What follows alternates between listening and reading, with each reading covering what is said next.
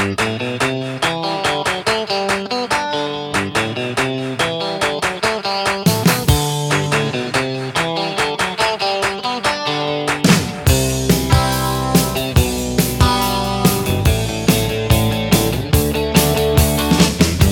and welcome to another episode of the Home Run on Wheels podcast, where we chronicle the baseball trip of a lifetime while raising awareness of the needs of children in the foster system through our partnership with Children's Hope Alliance. This is Ron Clements with my wife Patty. Hello. And we are wrapping up our trip in St. Louis and pleased to be joined today by Katie Corrigan of the Foster and Adoptive Care Coalition in St. Louis. Katie is the Director of Family Development for the Foster and Adoptive Care Coalition. Katie, thank you. Thank you so much for having me.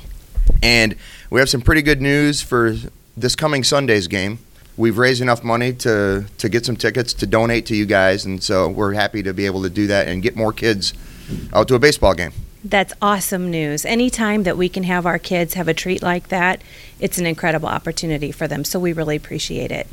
Now, we've talked to other people in other cities and asked them what it means for these kids to be able to just have a day out and to be a kid.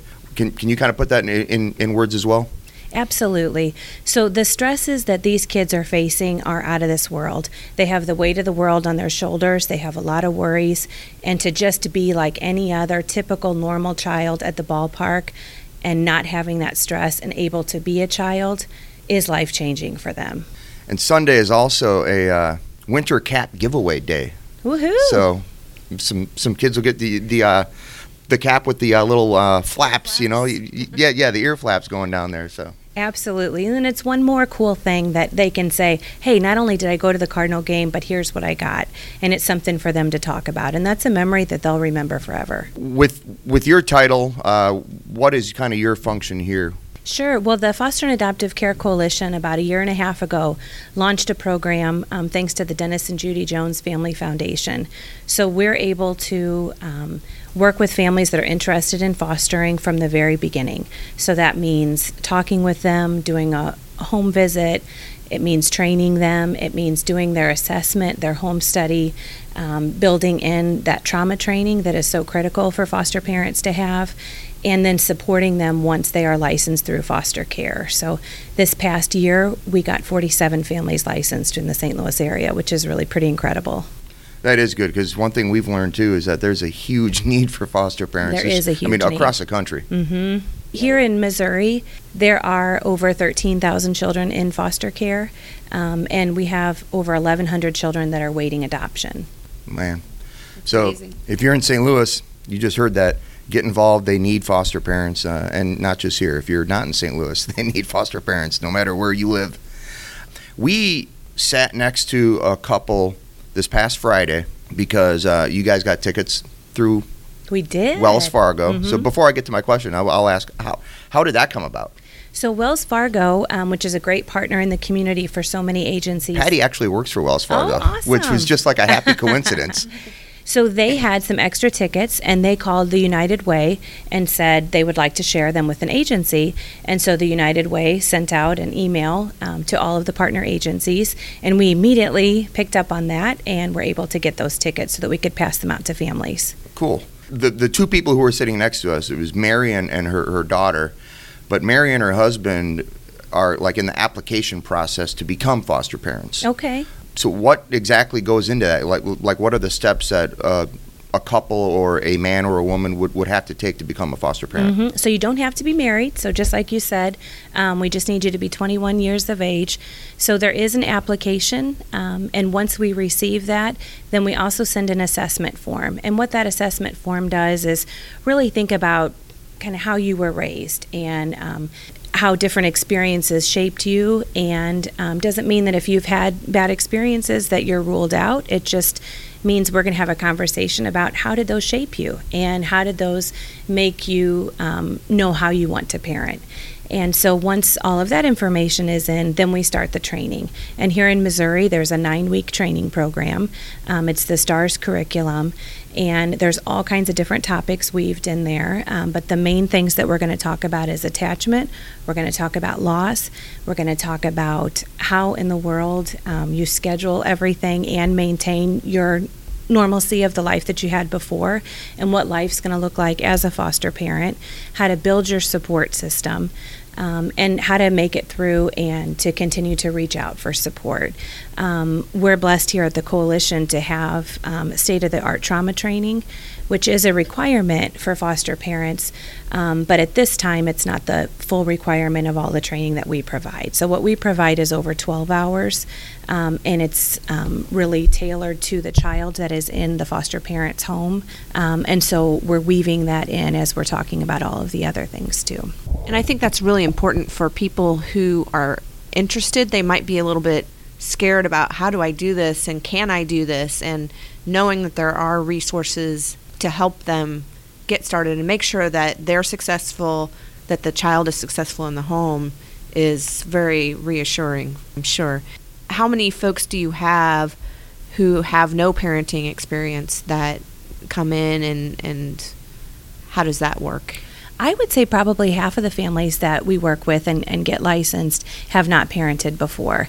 And so, sometimes people think, oh gosh, you've never parented before, are you going to be able to do this? But I tend to think those folks are a step ahead of the game because it's a whole different kind of parenting. So the parents that have parented before have to kind of retrace their steps and learn a different way to parent. So we're really ready to work with any family. So not only do they have that 9 weeks of training, through our program at the Coalition, we stick with you all through your licensure time period and provide support.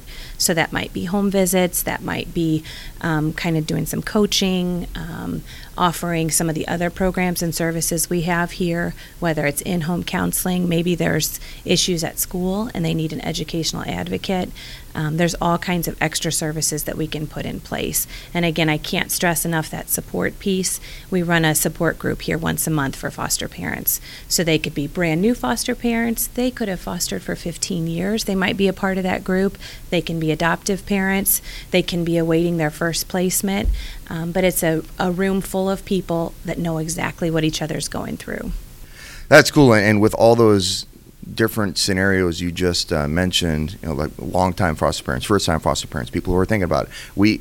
We have met people like in every step Across the spectrum. Yeah, and at Sunday night's game, there is a woman who works at one of the concession stands, and we told her what we were doing and what our mission was, and she had been a foster parent for like 30 plus years. Oh, awesome. And adopted 4 kids. Aww. So that was really neat, and you just never know who you're going to meet when you actually talk to people about something like this initiative. You mentioned the trauma training. What goes into that? So it is child specific. So once you have a placement in your home, we enroll you in the trauma training. And basically, any concerns that you're having with that child, a lot of times people use the language behavior, but what we know is there's always meaning behind the behavior. And it's not a child acting out, it's a child not knowing how to access help or to ask for help. And so it's working with them one-on-one and finding out what are the best interventions and what can we do proactively instead of reactively. So you're working with the child and the parents? With the parents, but then there might be some in-home coaching if they're enrolled in another one of our programs. Okay. And I just don't think people maybe realize how complex this whole thing is. It's not a simple thing because, heck, we're human beings. We're complex people. And with that said, I remember when Kim Johnson and Kim's email to the Cardinals back in like June, when she said, we being the Foster and Adoptive Care Coalition, we want tickets for a weekend game because kids are back in school. We don't want to disrupt these kids' routines. Mm-hmm. How important is that to just make sure these kids have like just this stable environment? It's critical. It really and truly is. We talk with parents all the time about, helping kids with schedules, and it's not to make the foster parents' life easier, although that's helpful if that can happen in the meantime too. But we're building attachments. We're working with these kids on how to trust. And if the slightest thing, such as, meal times have changed drastically, or, oh, I thought we were going to this place today and we're switching it on them.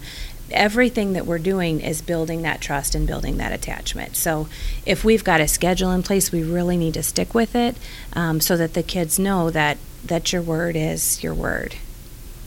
Yeah, and that's important, right? Because trust has probably been broken along the way, and it has to be rebuilt, and it's a whole new person to try to trust. Absolutely. And so if there wasn't a family member that could be involved, a foster parent is a stranger to them.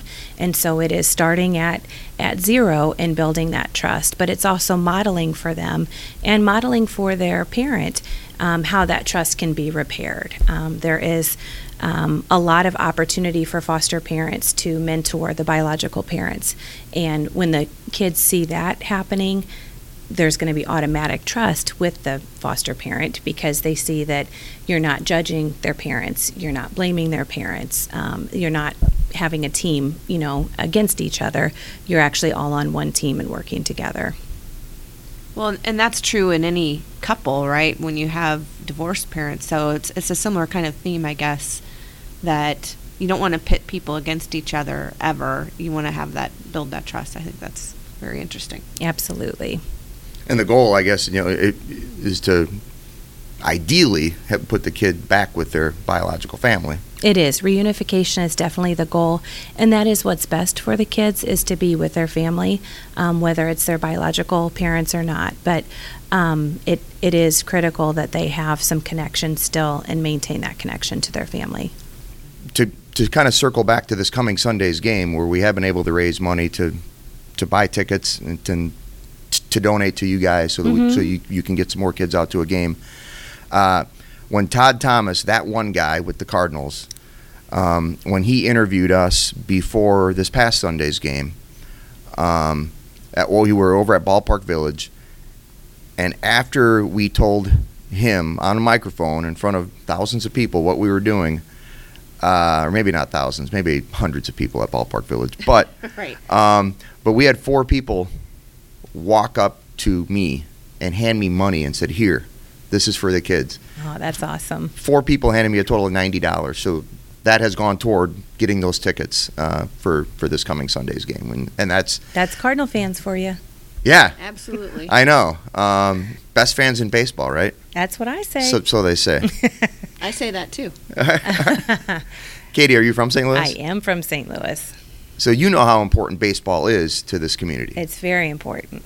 And I'm assuming kind of that sense of belonging with these kids. I mean, going to a Cardinals game in St. Louis for these St. Louis kids, that's got to mean everything. It does. And it's something that all kids can relate to. It's things that they can talk about. It's a shared experience. And for our kids to have a positive shared experience is really pretty incredible. We met a waitress in Dallas when we went out to dinner with my mom. And she told Patty that, well, you know what, Patty, you go ahead and say what Tori, her name is Tori. You say what Tori said. Well, Tori was telling us that she had been a foster child as well, and that she was thinking about volunteering, and so we were hopefully planting the seed with her to pay forward what she'd experienced. But she mentioned that, she had been able to get a couple of manicures and pedicures here and there, but she hadn't been able to get to a game when she was a kid. So again, just that experience, that positive experience. So getting kids to be able to have experiences, whether it's a baseball game or what have you, we know that's important for them. One thing we've asked people before, what was your first baseball memory? Oh, gosh. Do you really want to know? I don't know, do we? It starred Willie McGee, and we were sitting in some pretty good seats. I thought they were pretty good. I was very, very, very young. And he hit a home run, and I was trying desperately to catch the ball. I was maybe 6 or 7, and I leaped forward and tried to grab it, and my dad leaped towards me to catch me because actually they weren't very good seats and we were very high up. and the ball tipped off of my hand and landed in my dad's mouth. Oh my goodness. In came security and all kinds of extra Cardinal helpers. And this woman turned around and grabbed the ball out of his mouth. Oh, we didn't even get the ball. So, Wow. yeah, I know. Gracious. Not such a good ending there, but luckily he was all right, and we made the big screen, so that was fun. Did he lose any teeth? He didn't, believe it or not. Oh, wow. No, just a little blood. Wow. Wow. Well, But you went back. Oh, definitely. Well, I guess back. he probably should have bit down on that ball a little more I then. guess. I mean, that woman He would not shouldn't have have been worried able to so pluck much it about out. me, and we would have gotten the ball. Right? I think we're glad he worried about you. Yeah. Oh, me too. Thanks. Well, we have yet to get a ball on this trip, and we've been to Oh, you're kidding? no, we've been to like 36. This coming Sunday will be our 36th or 37th game. Although We got a ball. this past Sunday, though, we did get a batting practice ball hit by Colton Wong. This usher Jim up in right between 363 and 361 in the left field pavilion. Jim, we told him what we were doing, and Jim had that ball, and he said it's kind of like his own personal tradition. He likes to hand a ball, Oh, that's awesome. a batting practice ball, to a fan, and he actually had Colton Wong sign it. So yeah, so we have a signed Colton Wong ball. Oh, that's cool. So that's our first ball of the season, even though we didn't get it ourselves. That's all right. We earned it a different way. That's right. When you said, "Do you really want me to tell you?" I don't know if you know that I'm from Wisconsin. I thought you were going to say your first baseball memory was like the '82 World Series, but maybe you're not that old. No, of course I am. Because I was 8 years old in the '82 World Series, and the Cardinals broke my poor little 8-year-old heart. Oh, well, we were throwing a little party with the heat was on. I think that was that year. The heat is on. That was the Nice. Ozzie Smith years. Yep. Mm-hmm. And whenever Yeah. I mention that the Brewers are ahead of the Cardinals in the this year's standings, she just says, "Hey, 11 World Championships. How many do the Brewers I have?" know, Exactly. right? Yep. It is It is a legacy here. Competition. Well, Katie, thanks so much for working with us, and special thanks to Kim Johnson too, who kind of helped put all of this thing together. She put in a lot of work. Yes, she did. Go ahead and praise Kim a little bit. Kim, we couldn't do it without you. We appreciate all you do for us and for all of our kids and families. Them being able Kim to is actually sitting right next to I us, know, but we're she's being teasing her. shy. But just for these kids to have these kind of opportunities is awesome. It really is. Having them be able to sit there with other families doing a typical family activity and having that modeled for them, it's something that they'll never forget. And we hope to have a good time Sunday, and maybe the Cardinals will bring home a winner against the Giants, right? That's right. That's what we're planning on. Exactly. Well, Katie, thanks again so much, and I'm only going to say this once. Go Cards. Woo-woo! Woohoo! All right, we can That's end a on that. winner. Thanks, guys, for listening to the Home Run on Wheels podcast. Have a great weekend. I know we will. Somebody